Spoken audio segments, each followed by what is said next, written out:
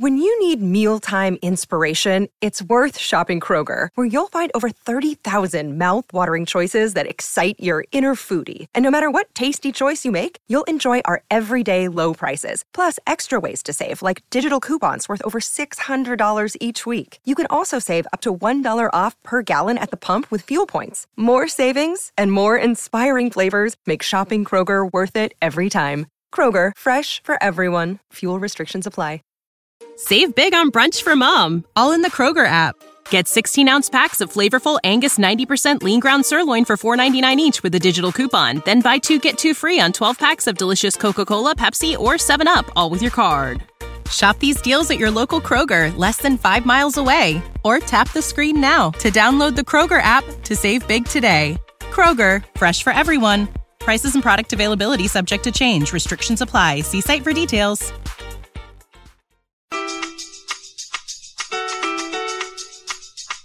And now it's time for the TOT Cast with Chris O'Kranitz, Natea J, and Ryan Greco. And welcome back to this edition of the TOT Cast. I am Ryan Greco here on the Fansided Network, and as always, I am joined by Chris O'Kranitz and Natea J. Be sure to reach the show at Tip of the Tower on Twitter, and also you can reach me at Ryan Greco 416. You can reach Chris O'Kranitz at Chris O'Kranitz, and of course, you can always reach Natea at Tay11_. That is TEY11_ on Twitter. And always be sure to like our Facebook page. So how was the weekend for everybody here in Natea? Man, I cannot complain at all. I had a great week. Actually, it wasn't even a weekend. It was pretty much American Thanksgiving through December 2nd. It was in San Francisco. Had a great time there, man. That's probably one of the best cities in the world, I'd say, man. Toronto's up there, but San Francisco has definitely got to be on top of a lot of people's lists. Got a chance to see the 49ers play, which was amazing, man. Yeah, Lake Tahoe. Oh yeah. Oh man, it wasn't. I think it was probably like 90% full. But when the Niners made a play, those faithful went crazy. So it was a great time there. Got a chance to see the city a little bit. Go out to eat, go out to Fisherman's Wharf a bit, and experience San Francisco. Also Lake Tahoe. I mean, that's like one of the wonders of the world, pretty much, and it was just amazing, man. The whole place is amazing. I know Chris has been there. What do you think, Chris? Yeah, San Fran is one of my favorite places to visit. I'd live there if I could, to be honest. It's kind of like paradise. For real. It's hot. It doesn't get too cold. Right. I mean, it gets a little cold by their standards, but it's real nice. Right. There's a little bit of everything for everybody. You know what I mean? You want to go Lake Tahoe. You want to go skiing. Okay, Lake Tahoe. You want to go to the beach. It's not too far away. So it's kind of like Vancouver in a way where you get good weather and you get a lot of different types of activities going if you want. Gotta love that NorCal weather. Now, speaking of birds flying south for the winter, we actually had the Major League Baseball winter meetings happening over in Nashville, Tennessee. And Chris, you've actually got a few developing stories with that. So what's up with all that? Yeah, it's been pretty interesting what's going on in Nashville. The winter meetings just kicked off today, so it's day one of these winter meetings, and it's kind of been interesting to say the least with the Blue Jays. Talking to some people that I know that are down there today, they said that the Jays are very active. They're talking to a lot of teams, but nothing is actually imminent or going on in terms of trades or free agent signings. They've literally pursued almost every relief pitcher that they possibly could. Tony LaCava reiterated that today in his press conference in the evening. Really? Yeah, he said they've tried on everybody they could, but you can't knock a team from trying. I mean, looking at what a guy like Mark Lowe got, it's kind of evident that they don't want to pay premium dollars. Yeah. They're trying to get guys for discounts. A little bit, yeah, a little bit. But the most interesting name that's kind of surfaced throughout pre-winter meetings and now at the winter meetings is Chris Davis to the Blue Jays. And I know a lot of fans want Chris Davis to come to the Jays. Yeah, I brought that up before. Yeah, but the thing with Chris Davis is unless they make a trade and actually clear some cap space for him, actually not even cap space, unless they make some space financially for him because they said they don't want to extend their budget too much, right? It's not happening. I talked to somebody that's familiar with the Jays today, and he said that Chris Davis? Which Chris Davis? And I said, Crush Davis. And he started laughing. He goes, no, that's just a rumor. And then Mike Wilner said the same thing on Twitter where he said, Chris Davis, I asked somebody in the organization, and they also started laughing. Yeah. So I think it's just Boras generating rumors. Chris Davis was probably one of my dream Blue Jays. Like, if they could make that work, that would be phenomenal. Because that's a guy that would totally raise his game in the Rogers Center. I was just thinking every time he plays the Blue Jays, he goes crazy. So I'm thinking we get that Chris Davis in the Rogers Center, it's going to be bombs away, lights out. It's going to be a fireworks show. But, like what you're saying, that it might not even happen. So I'm like, well, what if you get the Chris Davis of the first half last year? Right, and that's a chance you take. That's a chance you take. That's a home run hitter, right? That's a home run hitter, and home run hitters go through lengthy slumps, right? Because they're out there trying to jack that thing. So is that something you invest all that money in? It's kind of a landmine. I mean, not in this day and age of because their offense is already really stacked. Right? They got long ball hitters.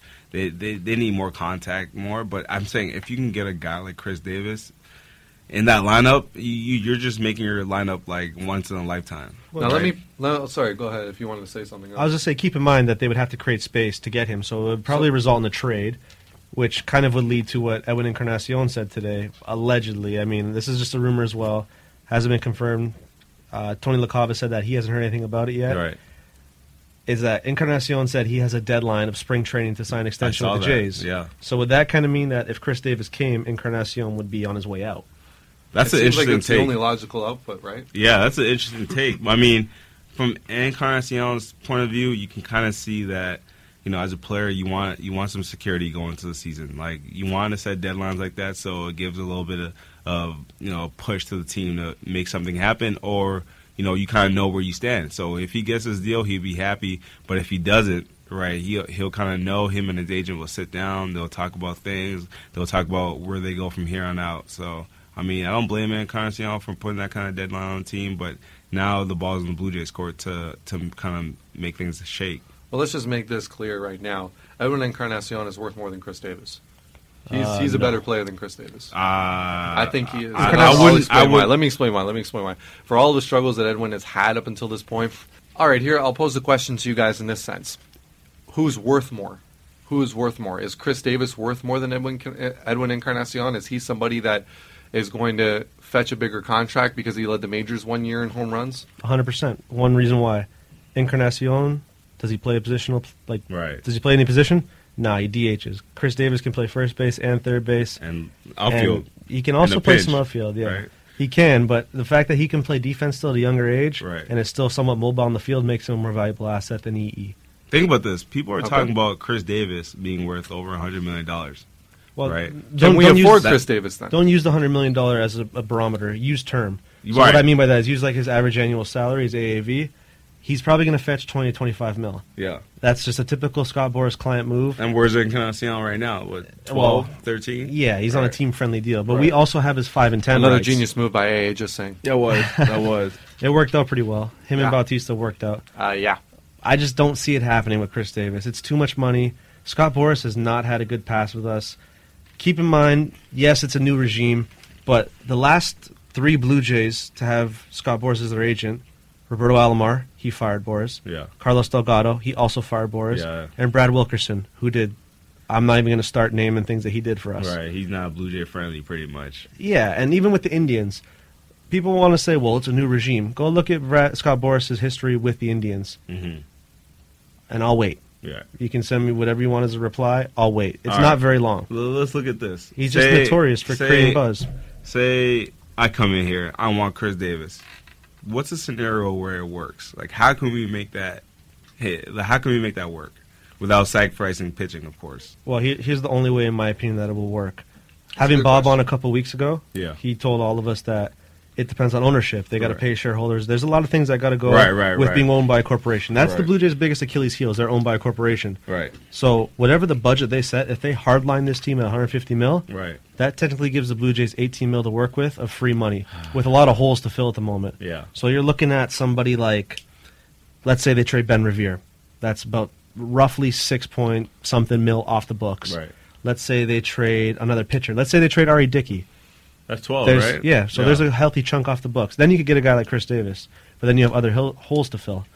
Yeah, because you need another starter. Yeah, so it's looking unlikely right now. But a blockbuster trade would have to happen if they want Chris Davis. Okay, so what besides working on the starting rotation, seeing as we've lost David Price now officially? I mean, David Price signed in the time between our last episode.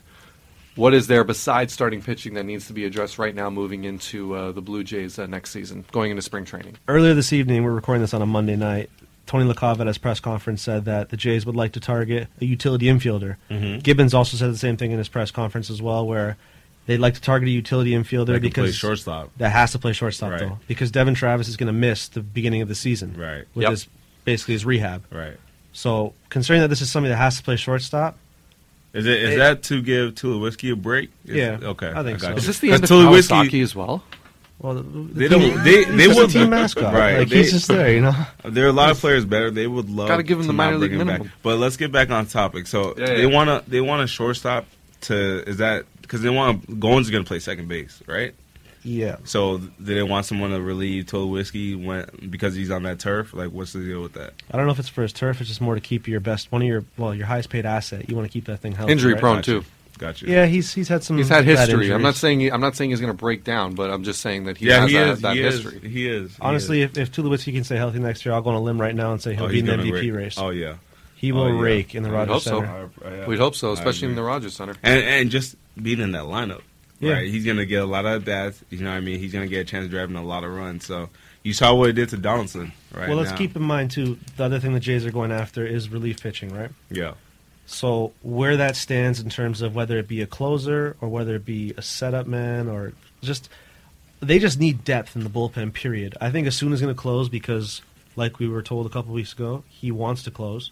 I think Sanchez will move back into the starting rotation because he wants to.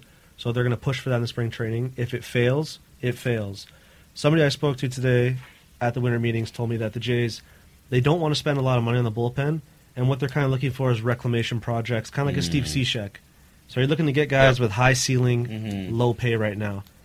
There's a big risk with that, right? Because if these guys don't actually work out, it's true. It's just serving up cock shots all night for guys to jack out of the park. The sad truth about bullpen pitchers is that every single one of them that are in the majors, unless you're a Aroldis Chapman, I mean even a Chapman, every single one of them are failed starters. Almost every single one of them are failed starters. Right. They're guys that have moved back to the back of the bullpen to try and fill another role. Right. But almost every single one of those guys that have made it to the majors had been scouted as either a starting pitcher or a guy who's a lightning fastball that can close out games. That's the fact of it. And a lot of these guys have even started in the bullpen that turned out to be great starters. Well, think of this, too, with the bullpen right now. If Mark Lowe got 2 years and roughly $14 million, so that's about anywhere from 6 to 7 average annual salary for him. Guys like Greg Holland, Jeremy Afelte, Chris Capuano, Al Albuquerque, David Hernandez, on and on. Guys that we would consider to be average or above average relief pitchers.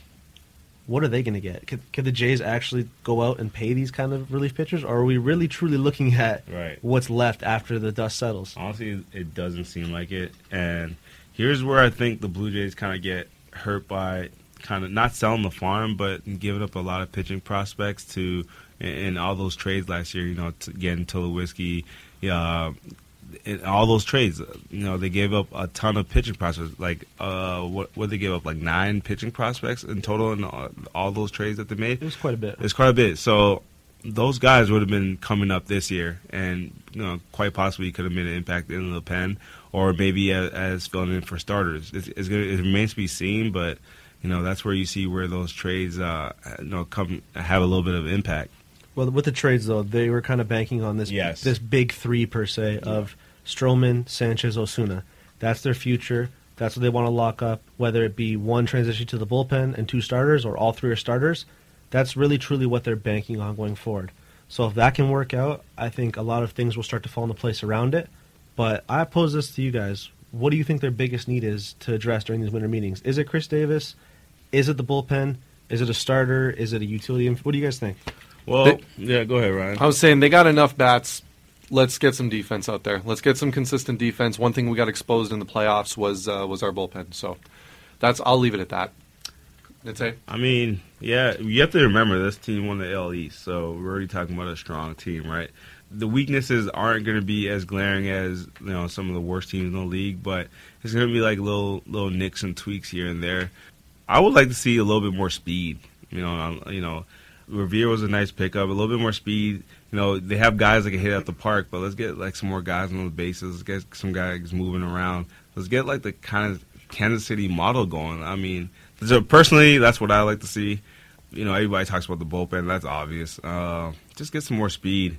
Speed at the bottom. I mean, we have Pilar, Goins. They're good runners.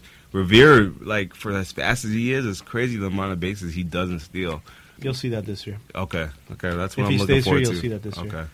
I would say for myself, I mean, the bullpen is an obvious area of need. Mm-hmm.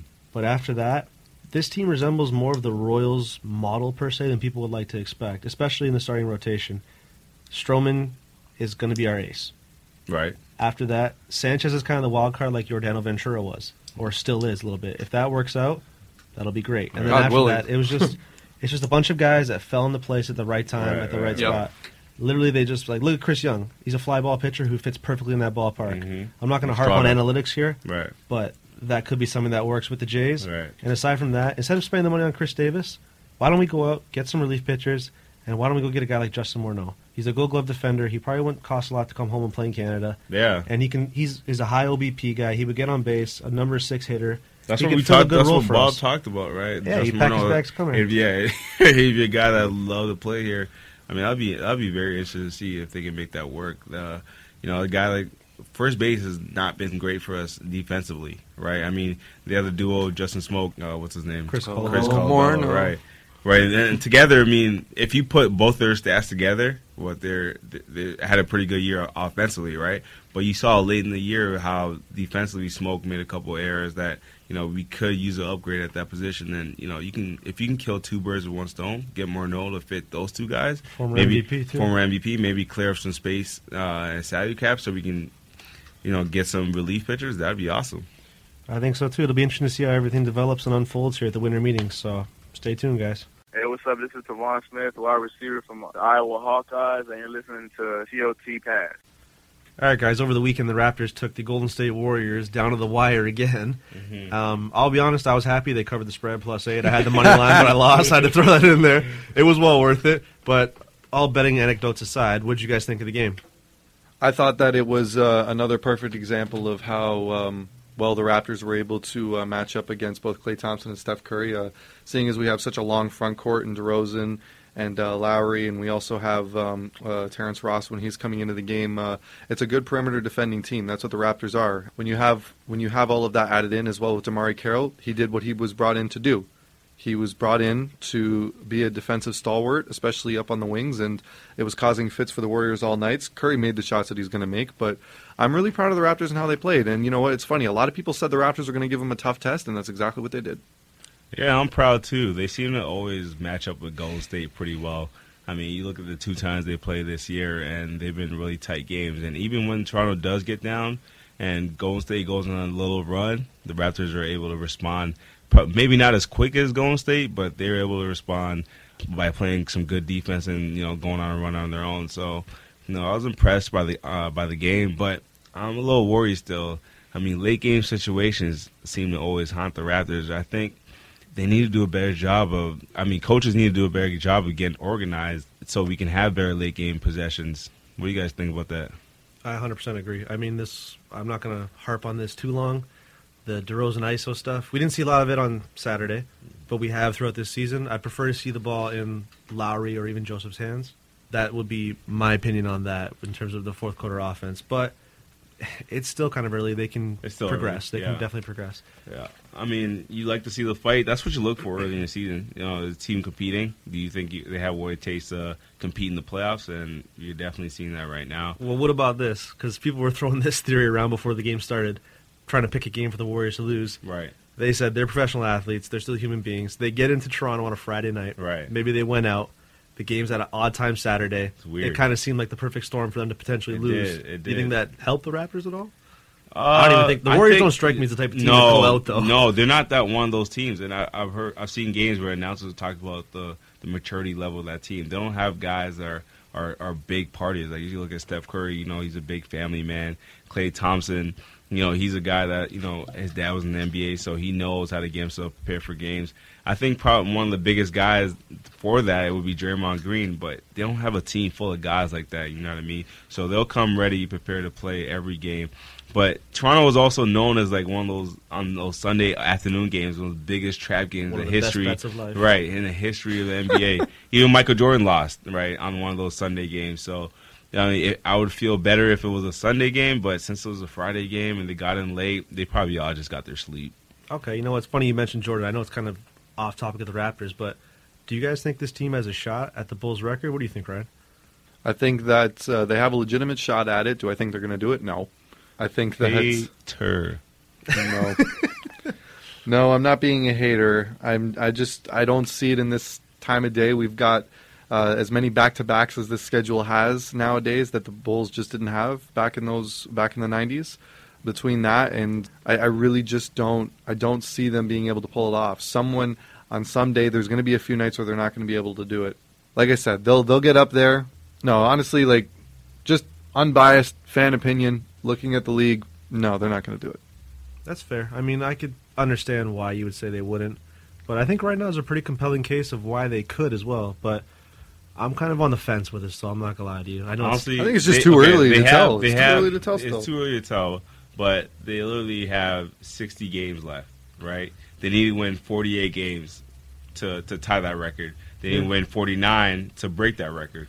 Do I think it can be done? I'm going to say yes. I'm going to say yes because they have the MVP of the league, Steph Curry, who's playing at an unbelievable He's pace actually right even now. better this year than he was last year. Way better. Right. He's going to win another MVP. He's doing his range is from like at least 35 feet right now. As soon as he crosses half court, he's in range. They're playing. They have the ultimate team. Everybody knows their role. Their bench players know what to do. They can do it. If they stay healthy, they'll definitely have a shot. Considering how close the Raptors played them, where does this leave the Raptors after 20 games in the Eastern Conference? What do you guys think of them? They're right where I thought they would be, right in the middle of the pack. You know, they might drop to 7. I think with tonight's win, they move to 5th. 13-9 now. Right. So they have the most wins in the East. They tie with Cleveland for the most wins, right? And I can't believe that. Yeah, the East is pretty jam-packed right now. So and it's actually good this they're year. They're right too. where you think they're going to be. I'm looking for the Raptors. For them to have a successful season, they have to win a first-round playoff matchup. That's what I'm thinking. I said this a few episodes ago. If the Raptors could survive that West Coast trip and come out with at least a couple of wins under their belt and know that they can hang with those guys, that they were going to be in good position moving forward. This is a team we expect to make the playoffs. This is a team I feel is going to make the playoffs. They're going to feel a bit of a challenge this year for the Atlantic Division title, but I still think they can pull that off if they stay healthy. This team has gotten better from last year. As has the rest of the Eastern Conference, though. You know, you've got teams like Atlanta who's been able to stay. Exactly. Mm-hmm. New York has gotten a lot better. Charlotte. Yeah. They're every single one of the teams that were like guaranteed under 500 teams last year are now this year making something of themselves. Yet I also feel the Raptors can still win the Atlantic Division title. They are better themselves. The one thing I just want to leave off on the Warriors game with the Raptors, I'll make this real quick. DeMarre Carroll was not on that team last year. This team lost by 25 to the Warriors. This is a team that got blown out by the Warriors both times they faced them. This is a better Warriors team facing with a better Steph Curry, and the Raptors had a premier perimeter defender, and DeMarre Carroll could do it all as far as that concerned, and also to play on what you guys were saying with Biyombo, a guy who can actually pass down low. This is a better Raptors team. Bebe helped a lot too. They've actually closed the gap. I could actually argue to say that they've closed the gap towards the Golden State Warriors compared to where they were last year with that team. Absolutely. More than almost any other team in the NBA, most improved. Absolutely. Short sample size, though. It is a short sample size, but I'm just putting it out there. I would definitely say they're drastically improved, and a big reason for that is the new Kyle Lowry that we're seeing. He lost all that weight in the offseason. How much that's actually helping him, we don't know. I just think the dude flat out balls every night regardless. He's one hell of a player. Where do you guys think he ranks right now in the East? Is he elite? Is he finally that upper echelon of point guards? I think he is. I think his play so far is justifiable for it. What do you guys think? The Bay Street Bulldog is what he's known as. I like it. Yeah, I you like know it what? too. I would put him as the number one point guard in the Eastern Conference right now. You look at guys like Derrick Rose, often injured, very one-sided. Okay, he's a scorer first point guard. Kyle Lowry does it all. He passes, he rebounds, he plays tough defense. He does everything you look for in a top-tier point guard. I would have to say he's up there. He's going to make his second All-Star game this year. I'm predicting that, and he's going to start. I'm thinking he's going to be a starter. That's where I'm going with that. What do you think, Ryan? I think that if he's not the best, he's second or third best. Top 3 in the league as far as point guards are going right now. I think you can make that argument for him. Yeah, I'm saying number 1 in the East. You saying top 3 in the whole league? Top 3 in the whole league right now, playing right now. I think not he's only, up there. Yeah, not only that though. Westbrook. You know, this is a guy who. What's the word here I'm looking for? He makes everybody around him better on the court, and it's visibly apparent. Right. Especially when him and Joseph are paired together. Yeah. It's been ridiculous. I like He's that. not. I like He's that not a combination. flashy guy either. He's not a flashy guy. You're not going to see him doing a killer crossover to break someone's ankles. You're not going to see him hit a step back 3 in someone's face. But the guy produces. He gets buckets and he drives to the hole with an old Philly Broad Street bully mentality, and I love seeing it. Yeah, he has what scouts like to call that it factor too. There's been plenty of times this year where the Raptors have kind of lulled to sleep in, let's say, midway through the third quarter or early on the third. Lowry just comes out, guns ablaze, and then carries his team, puts it on his back, and he has that it factor that he just can't describe, and he it hits goes a long open way. shots. You can't teach. And, Yeah, he you just know what I has mean? it. And And he's it's very showing. infectious. Like, you know, he starts playing hard. You know, he infects the rest of the team. Yeah, it and rubs off you everybody. Need that. Quick question: what did you guys think of Terrence Ross's performance tonight with Impressive. the Lakers? You know what? I thought it's tantalizing. It's so frustrating with him. He played so can well. do it. Yeah, you see it, and Crazy. he makes it look so damn easy. He's a hell of a trade bait, isn't he? You would think, but at the same time, if he can stay consistent with this, why would you trade somebody like that? I mean, that's literally the duality of him, where it's just you see one player, then you think to yourself, should I sell high on this asset, or should I wait on this and have a potential superstar? Yep. Superstar's a little lofty, but when you see things like he did against the Lakers tonight, It's frustrating. makes you It's think. really frustrating. And I can see both sides of it. As management, it's really frustrating. But as a player, you know, he's always he knows he has the talent, right? So there's no urgency, right? That's what I'm seeing from him. And if he can just pull it together and, you know, get the right people in his ear and just be consistent, just be on his game consistently, he'll be a hell of a player. But, you know, right now he's stuck in between, and you know, we're waiting to see what will happen. All right, now I'll leave the Ross conversation on this. To quote a now new arch nemesis the Raptors have in the Washington Wizards, he is literally caught in the land between Austin Porter and Bradley Beal. You mean Otto Porter? Otto Porter and Bradley Beal. Who are you talking about?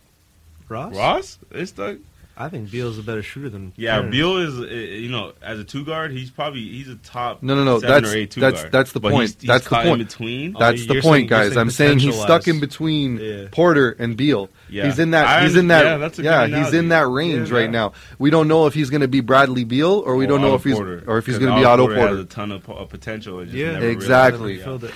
But you know what, though? Whether we like to admit it or not, the star of tonight's game, he actually played all right. Kobe? Was Kobe. It's the retirement tour. Oh God. It's the old folks strolling in and all You the know attention's on what? him. Yep. You know, the standard by which we judge Kobe has dropped drastically.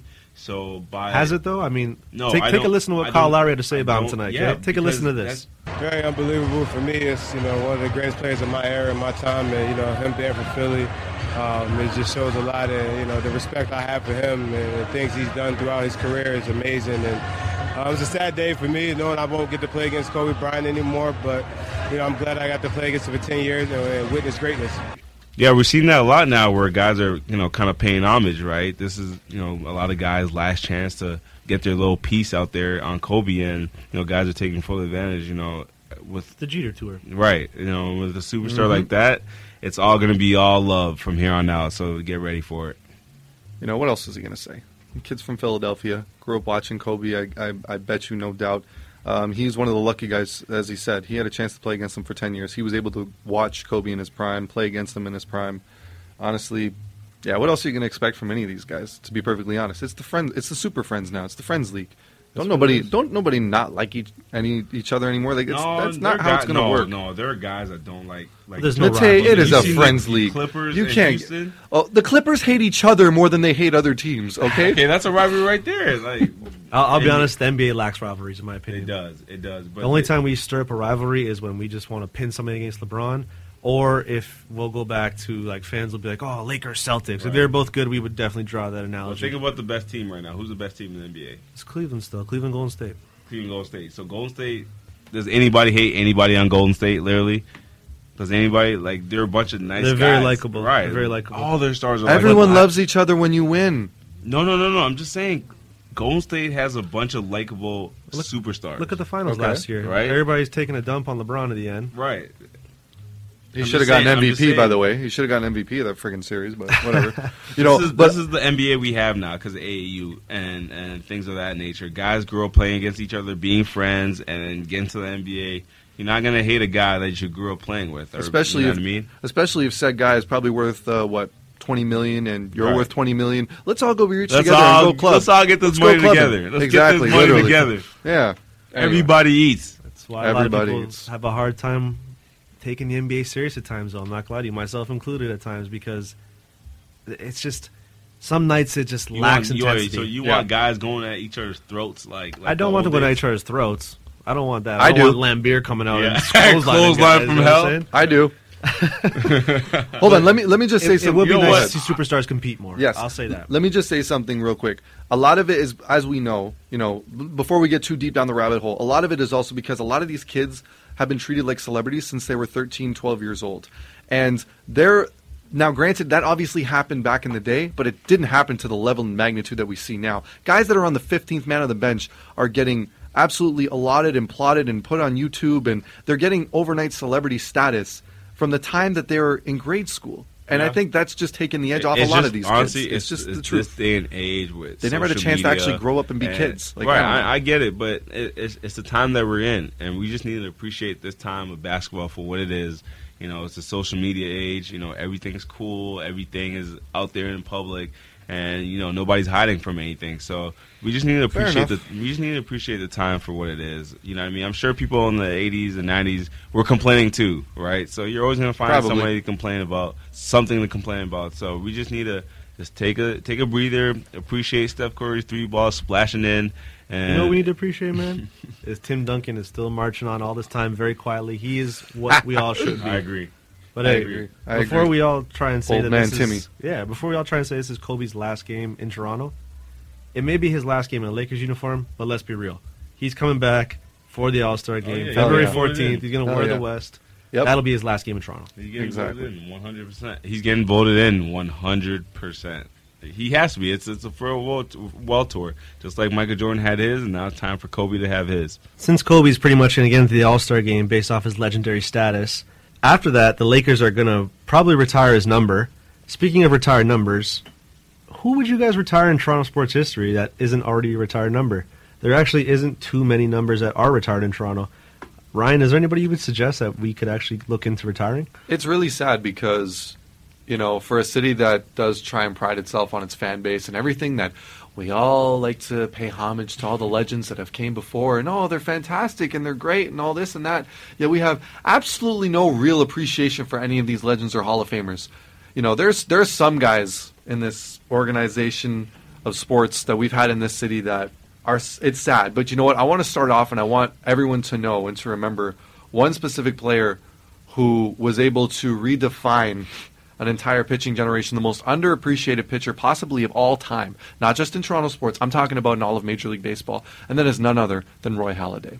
Roy Halladay came up in a time when Boston and New York were doing nothing but slugging it out for the AL East crown, and we had absolutely no business getting involved with that. We had horrible management. Thank you very much, J.P. Ricciardi. We had a lineup that was overpaid. Thank you very much, Alex Rios, who once again found a way to screw us over in the ALCS this year. I'm not going to mention the play. I'm not really going to get too much into it, but all you need to know is that in the time that Roy Halladay was in this team, talk about a self-made man too, a guy who got sent all the way back down to A to refigure out his stuff, redefine himself as a pitcher, comes back throwing dirty cutters at 92, 93, cutting out the knees of the very best hitters in all of baseball that were there in the AL East, and surefire Hall of Fame status.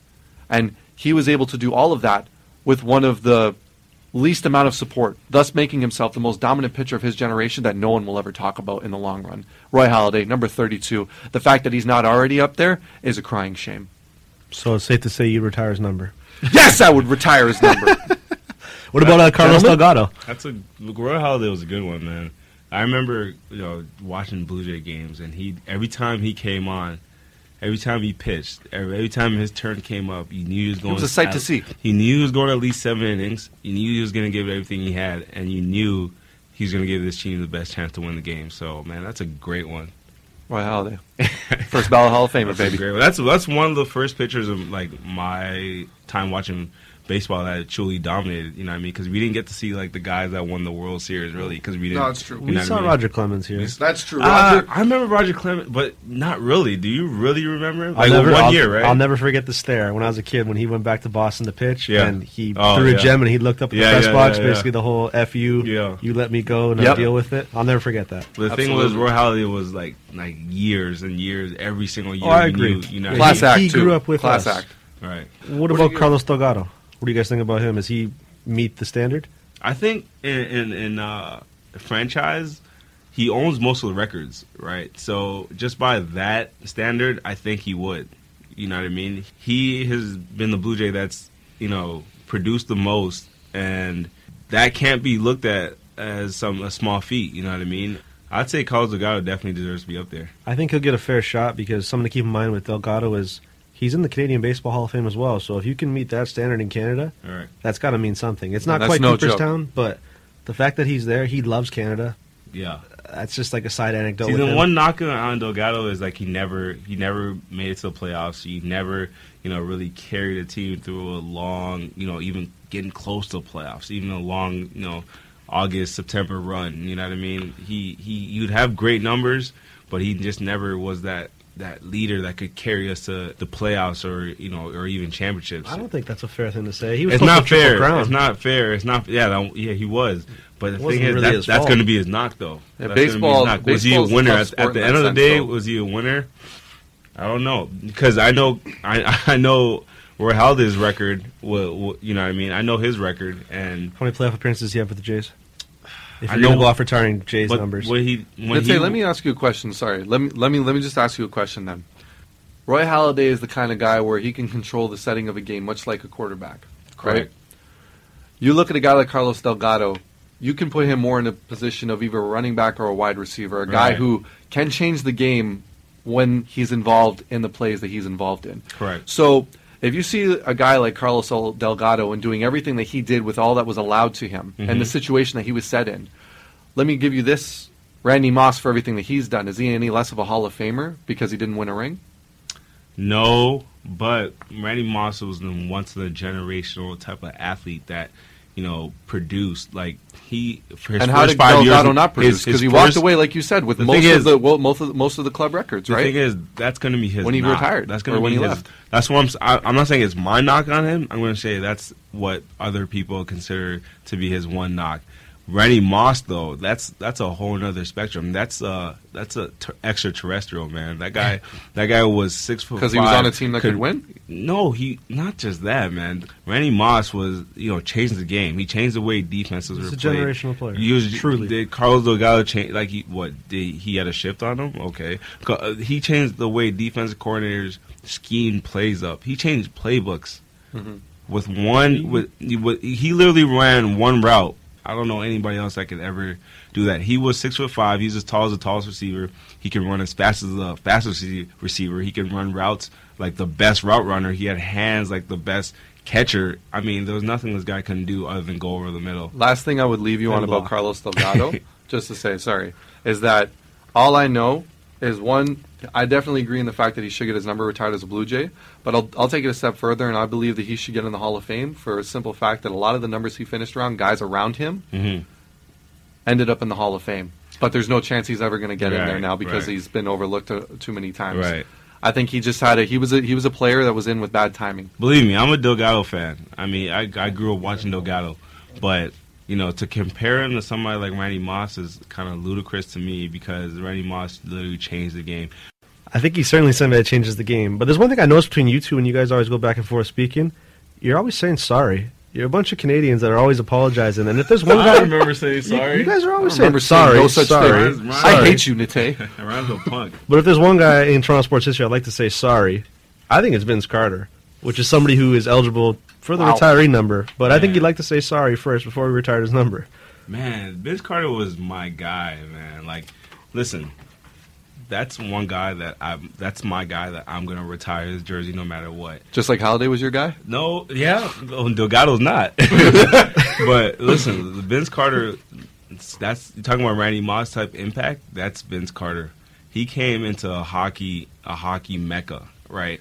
and turn a bunch of hockey-loving Canadians into basketball fans. You know how hard that is to do? It's pretty hard, eh? That's hard to do. And all he had to do was jump over a Frenchman. Dude, but he did more than that. But it's like me going to damn England and turning all those football hooligans into American football fans. You know what I mean? I can imagine. Like, imagine doing something that's with their personality in China, they wouldn't stand a chance. Listen, that's the kind of impact. That's the kind of impact Vince Carter had on Toronto, and you know it's a shame that his jersey isn't retired because if you look at the impact he had on the game, it's incredible. Substantial. Look, he won the dunk contest. Okay, he changed the way people started dunking. He changed the way people started looking at dunking. Then he had a 3-pointer to his game. He was literally unstoppable at the height of his career, right? Then you look at near the end of his career where you have guys coming up like Andrew Wiggins, Anthony Bennett, 2 number 1 picks from Canada. Did we ever think we'd see a day where there was 2, not 1, but 2 number 1 picks from Canada? I mean, that's the kind of impact that Vince Carter had. And I remember listening to an interview from Vince, and he was saying that was like the one thing he was most proud of. All the kids that came up idolizing him and that were able to make it to the NBA from the Canada area. And you know, I'm thinking about it, and football is not a big sport in Canada. Basketball is not a big sport in Canada. Hockey is the number 1 sport in Canada. And to have kids coming from Canada making it in the NBA is truly a remarkable accomplishment, and we can thank Vince Carter for that. And I think just because of that, he should be in the Hall of Fame. What do you guys think? Well, I think he'd definitely be close, but if there's one thing you could say with his impact in Toronto, look at the courts that he had in his name here. The Vince Carter courts that they were making around the city. Yeah. That obviously helped a lot. I mean, you got to be a special player to get courts in your name. It Right. wasn't just because he was the hot flavor of the month. Right. He sustained success in here for a while. Sure, he left on a bad note. Yeah, I was just about to say but that. I think he's somebody who is very, very strong candidate to get his number retired. It was like watching Vince Carter play was like watching like Houdini act. He was going to show you something you've never seen before. He was going to put on a show like people. You know what? It's funny you mentioned that Yeah. because Ryan and I were talking about the All-Star game of dunk off today, and we were saying, mark it down. The dunk contest happens. The first person to pull out a VC jersey at the dunk contest this year is going to win. Yes, and that just speaks to him. Yes. The craziest thing about all of it too, though, is that those kids are going to go out there. They'll put on the VC jersey. 15 years later, with all of the stuff with all the medical advances and training and speed and agility stuff that all of these kids are now able to do at the level of training that they do every single day, every single part of the year, not a single one of them will still be able to match the athleticism Vince Carter put together 15, and by that time, 16 years ago. Crazy. Think of that. Think of that for a second. He was literally ahead of his time with the stuff he was doing on his court. And whatever he does right now, if he did it right now, our eyeballs would still be popping out of our heads. Yeah. And I know he left. Chris mentioned that he left unceremoniously, and you know it's unfortunate that he had to leave like that. But you can't erase what he meant to this franchise and what he did for this team, and he did for the city and the kids of Toronto. It's unprecedented, and it needs to be awarded. And his number needs to go into the Raptors. So last thing I'll pose with you guys on VC. Obviously, he might be in his final year right now in the NBA. Right now, currently playing with the Memphis Grizzlies. I think he has one more year left on his contract. They might buy him out depending on how he's performing right now. I think he's only averaging about 4 points in the game right now. So I'll leave you guys with this. If Vince Carter retires at the end of this season, how long do you guys think it's going to take for Toronto to retire his number in a ceremony? Honestly, with Masai Ujiri here, I don't think very long. He's a guy that under a year. Over a year. Free money, but baby. it will happen. It will happen. He'll have Vince Carter nights. You see the way he's paying homage to the Giants of Africa. He's paying homage to Dikembe Mutombo when he's in town. Yeah. He's paying homage to Mo Pete. Alvin Williams, my dude. right? Like, he's paying homage to these guys truth. that are just parts of the team. Yep. Now, what do you think he's going to do for the whole team? The whole team. Vince Carter was the featured attraction. I remember Chris Rock came to Canada. Everybody came here, man. Everybody was here. Toronto's a First time basketball ever. city. According to Charles, man. They all just walked up and went, "Holy crap! This city's actually kind of nice." Right. Then that was the It's that was not the that start. cold all the time. Right. That was the start of people were starting to realize what Toronto was all about, and it was all because of Vince Carter. So his number once again needs to go up in those Raptors. All right, so I'll give him a year and a half till the number gets retired. Year and a half? Okay. Also, Year and a half. You want it baby. ASAP? I Yeah. know. It's Absolutely, gonna happen. I do. It's gonna ASAP happen. Rocky. Hey, he's the reason. He's the reason for a lot of things here. Let's just leave it at that. You know what's funny about one other team in Toronto is the Maple Leafs. They actually don't retire numbers, and they've had the most legends out of all the teams here. They actually only honor numbers. Good Lord. What's up with that? Hit him, Like, Chris. No. Hit him. I realize Get him. that, but like, do they have a solid reason behind that, or is it they have so many legends? It's because they're idiots, Nate. That's why. No, that's exactly why. Chris, hit him. If please. there's an angle that you want to take with why they don't retire numbers, look at the Canadians. Basically, numbers from 1 to 20, except 6 and 8, or sans. You're I right. can't say the rest of the French part. 6 and 8, we're going to call it that, Right. are retired. Except- So you could take the thing with the Leafs where all the older guys they have, could they possibly run out of numbers? Ah. I mean, Well, yeah. that's something. Or do you want to take the whole Alabama or some other school in Okay. the States or teams where we don't retire numbers, we are a team? Look that at the could Yankees. be an approach. I agree. You can't even get a number with the Yankees. Oh, no. He might as It well might wear have like to switch from- 63. Look, 3 to I 13. got to say something right now. If the Yankees, with their 26 titles, can Right. manage to find enough guys They got- to support their roster, and they've got enough numbers, Dude, they then the got- Leafs can do it. They got dudes wearing 68, 71, 86. I mean, they got numbers. They got you What go if- up to 100. What if I throw out some names and you guys say Please. yay or nay for retiring? Okay. All right. I think this one is, and you know what? Actually, just to make it a little fun, I'll say the last guy that wore their number too. Yeah. Okay. So Johnny Bauer, the last guy that Oh, wore his hell number. Yeah. Yeah. Andrew Raycroft wore his yeah. number though. That was the last guy to wear his Oh, my number. Who? Andrew That's Raycroft, crazy, man. King Clancy, and Tim Horton, number 7. Drinking his coffee right now. Honestly, Yay. I don't know who you said Tim Clancy? King King Clancy. I don't know who King Clancy It's is. okay, Nate. But I do know who Tim Horton is. I literally had a BLT this morning, and just for that simple fact that BLT was so damn good, and there's a Tim Hortons on pretty much every block, I'm going to have to say Tim Hortons needs to be retired. Let me just say real quick, King Clancy, the last real juggernaut GM the Toronto Maple Leafs have ever Man, had. how do you know He that? was. Hey, man, How I do you played know hockey. that? I played hockey. Yeah, I know this. You're never too old to open a book up and read about the past. You know what I'm saying? Oh, jeez. So here, the last guy to wear his number though, Who? Ian White. Who? Mike Jones. Who? Who? Okay, we'll Next move guy. on. Next guy. Here we go. Number 10, Sil Apps and George Armstrong. Definitely Armstrong. I'm going to have to go with no. What? Just for the simple fact that, you know what, I don't really watch hockey, but if your number is going into the Raptors, you need to get casual fans to know who you are. Well, his Like, number is honored. it's In the Leafs. honored, It's but- in the banners. It's in the I got rafters you. right now. Chris, quick recap of who both of these guys are. Like, are they part of? They're part of like Stanley Cup winning teams, obviously, Yeah, right? they're way back in the day. Okay. See, I'm not a diehard Leaf fan, right? I won't say that. I'm a casual fan. I'll watch when the team's hot. I'm not a bandwagon fan either, but if your number's going into the Raptors, you're going to have to get casual fans to know who you are. You know All right. what I I'll mean? say for the sake of argument, yes. And you're saying no?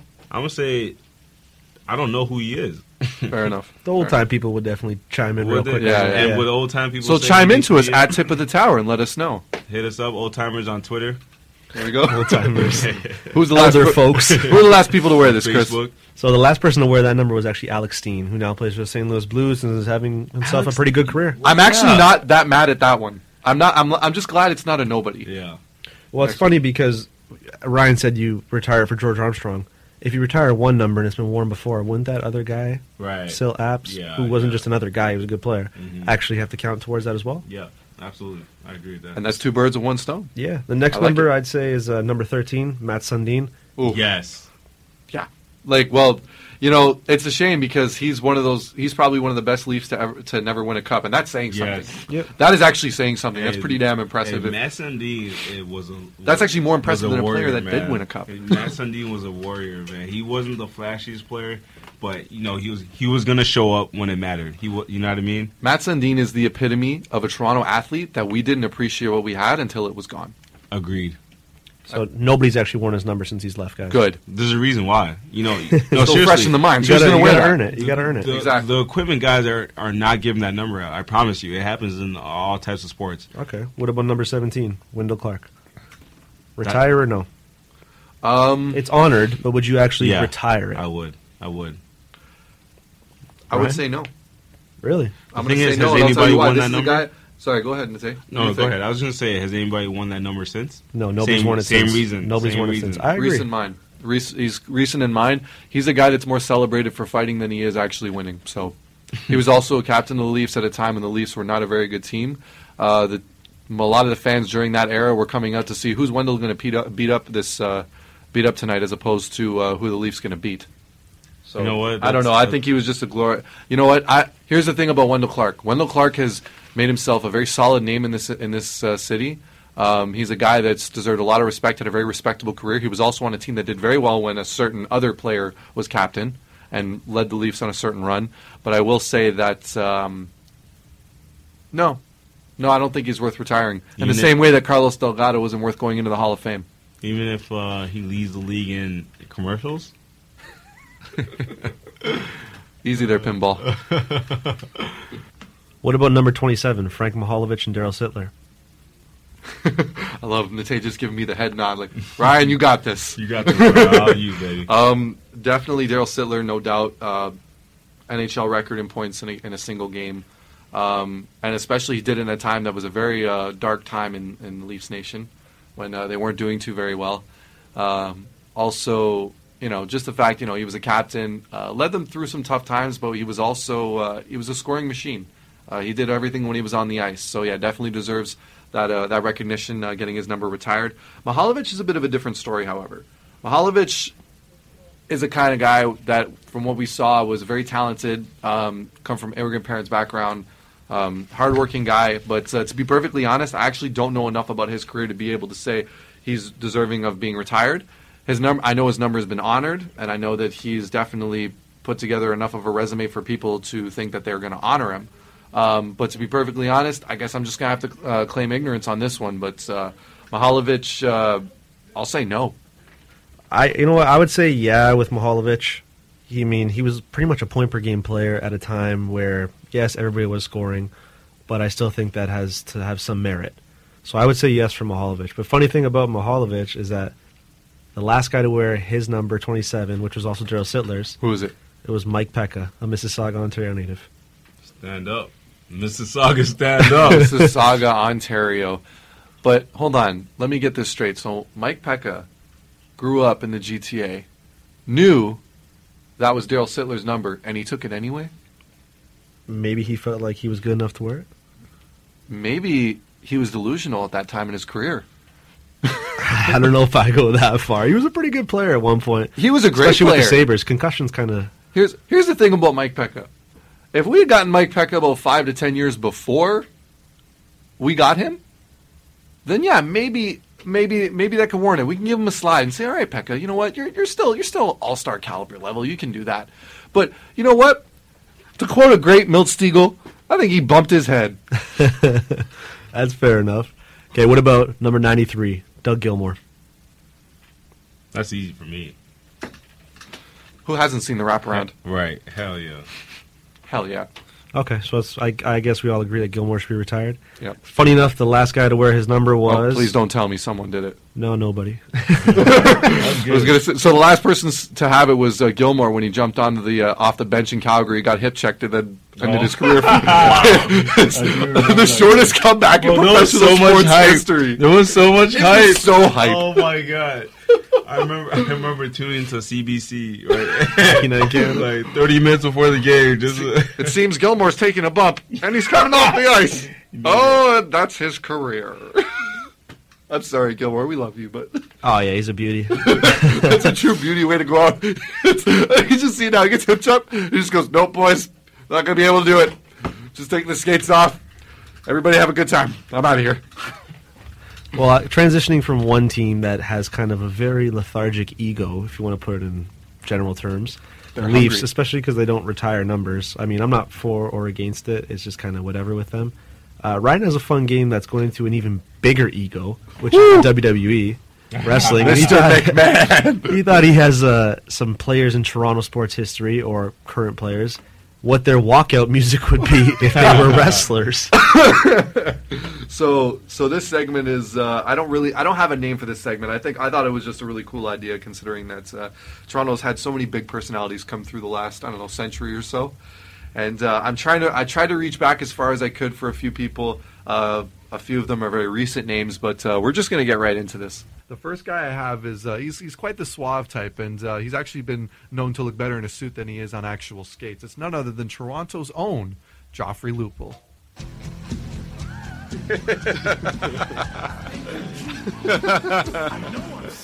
That's a good one, man. This actually suits him to it. It is fitting. I honestly... But HBK was a star, man. I honestly, like, the thing about it for me that brought... the thing about it that brought it for me to bring on that name, or that theme specifically, is just because that is a guy that wakes up every morning, and honestly, if someone were to say or find a scoop that was the theme that he wakes up to every single morning, would you disagree? I wouldn't be surprised. Yeah. Find it believable? That's a good one. Yeah. So moving on to our next one, he's actually not an athlete, but he was truly a man who brought hope to many, and he truly was a man of the people, and a man of the people deserves a man of the people's music. So none other, I give you, the former general manager of the Toronto Blue Jays, Alex Anthopoulos. Ooh. I want to see this one. Okay. Yeah. I like it. Yep. He can literally do this right now in Toronto, and everybody will be at his feet. Like, yeah. Walking back into the Rogers Center. Yeah. With the elbow pad. Yes. At the pitcher's mouth. Throwing the arm up for everybody. Throwing his nose in the air. Yeah. And just looking around. Where are all you jabronis looking at? Finally. Yeah. Hey. Let's come back to the T-Dot. I like that one. That's a good one, man. Who you got next for us, Ryan? I like that. I like that. He doesn't deserve any. He doesn't need any explanation.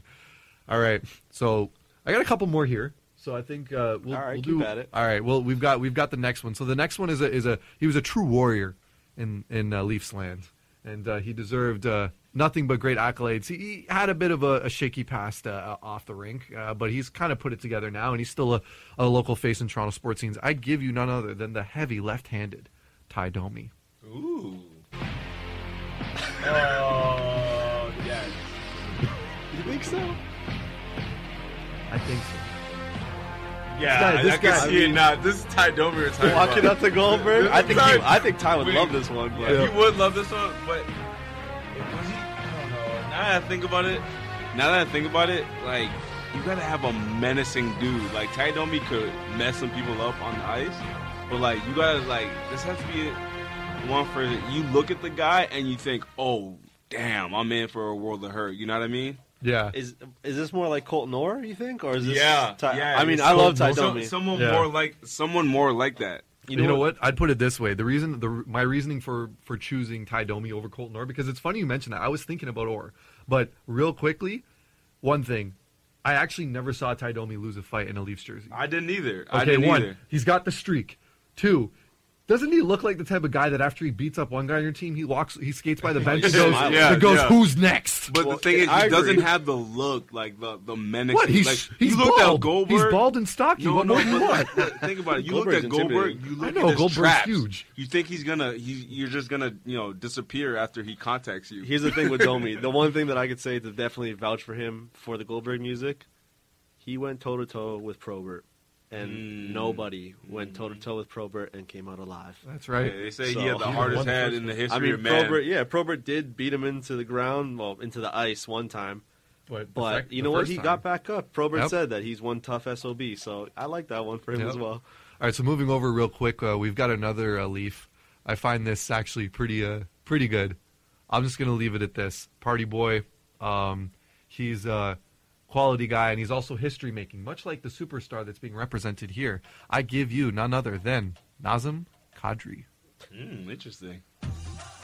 Wow. Oh, stop the madness. Oh my god. Okay. Okay. We're grooming in the studio. Yo, you can see Nazem getting down to this. I can see him getting down. He's walking out. intimidating factor. Like I don't want this to turn like kind The of great racial Khali. either. No. Yeah, right? No. Let me break it down like this, okay? Both men. This is for anybody who didn't know. That was the great Khali's music. Okay, so no. The reason is that the great Khali, he made history as being the first ever WWE champion from India. Right. Nazem Kadri, first ever Muslim that was ever drafted in the NHL. Obviously, there's two entirely different cultures. Everyone, don't freak out. I know the difference between an Indian and an Arab, but I think they're both two very distinguished men in their group and their culture and what they've done in each of their respected sports. But not only that, they both love to have a good time. Okay. I see where you went there. All right, next one. I can respect it. Yeah. Next one, real quick. You know what? This one says it all. Melky Cabrera, former Blue Jays outfield. The milkman. The milkman. That's right. Viva la Raza! Oh, yes! Yes! Oh, Everybody knows what I'm talking about on this one. I lie, I cheat, I steal. I just picture him and Gianno Navarro walking out. Navarro's got the cop hat on with the cigar coming out, driving him in. That's right, in the moped. Yeah, they'd have some fun with this was the good old days of wrestling, man. Those man. Well, I think that's a pretty unanimous one. Yeah, absolutely. Hey, I give that a 10 out of 10. Oh, yeah. All right, we're going to run through these last two real quick. We've got the man, Mr. Fire and Brimstone himself, Mr. Ron Wilson, former Toronto Maple Leafs head coach. Doom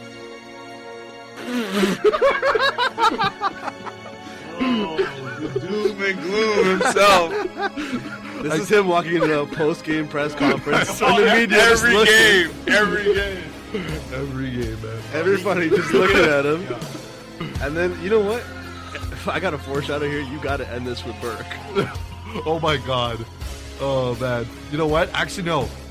I'll do one better. I'll do you guys one better. I'll end it with the entire Toronto Maple Leafs organization. Ooh, okay. The entire one. Let's hear it. Let's hear it. And any solid WWE fan, you'll know exactly what I'm talking about with this. No chance.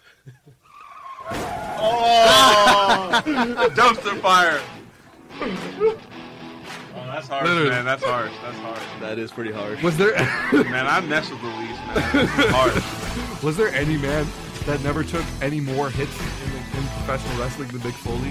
And is there any organization that has taken more hits than the Toronto Maple Leafs in all of professional sports?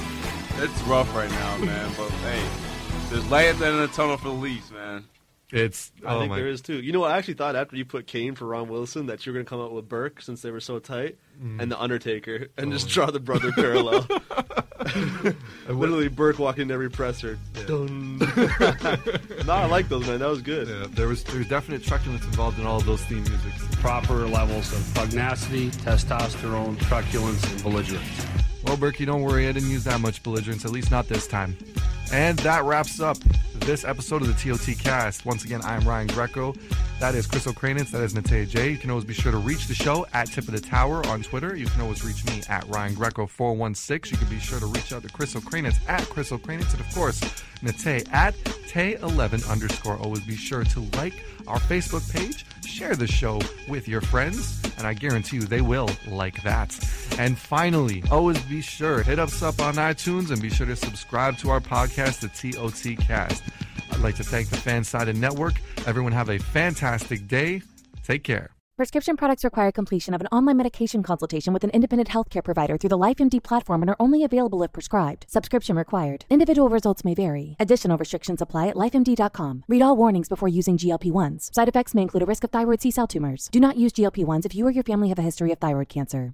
If you've struggled for years to lose weight and have given up hope, did you know you can now access GLP-1 prescription medications through LifeMD? LifeMD is now offering eligible patients online access to GLP-1s, the breakthrough prescription medication that can help you lose body fat and weight. Listen to what people are saying. You just take your shot. It doesn't feel like you're on a diet. What I wasn't expecting it to do was to shut off the food noise. This was life-altering, and if I can do it, I feel like anybody can do it. And here's the best part. Your insurance may cover 100% of the cost of your medication. So go to TryLifeMD.com to have your eligibility checked right now. Get started today at TryLifeMD.com. That's TryLifeMD.com. When you need mealtime inspiration, it's worth shopping Kroger, where you'll find over 30,000 mouth-watering choices that excite your inner foodie. And no matter what tasty choice you make, you'll enjoy our everyday low prices, plus extra ways to save, like digital coupons worth over $600 each week. You can also save up to $1 off per gallon at the pump with fuel points. More savings and more inspiring flavors make shopping Kroger worth it every time. Kroger, fresh for everyone. Fuel restrictions apply.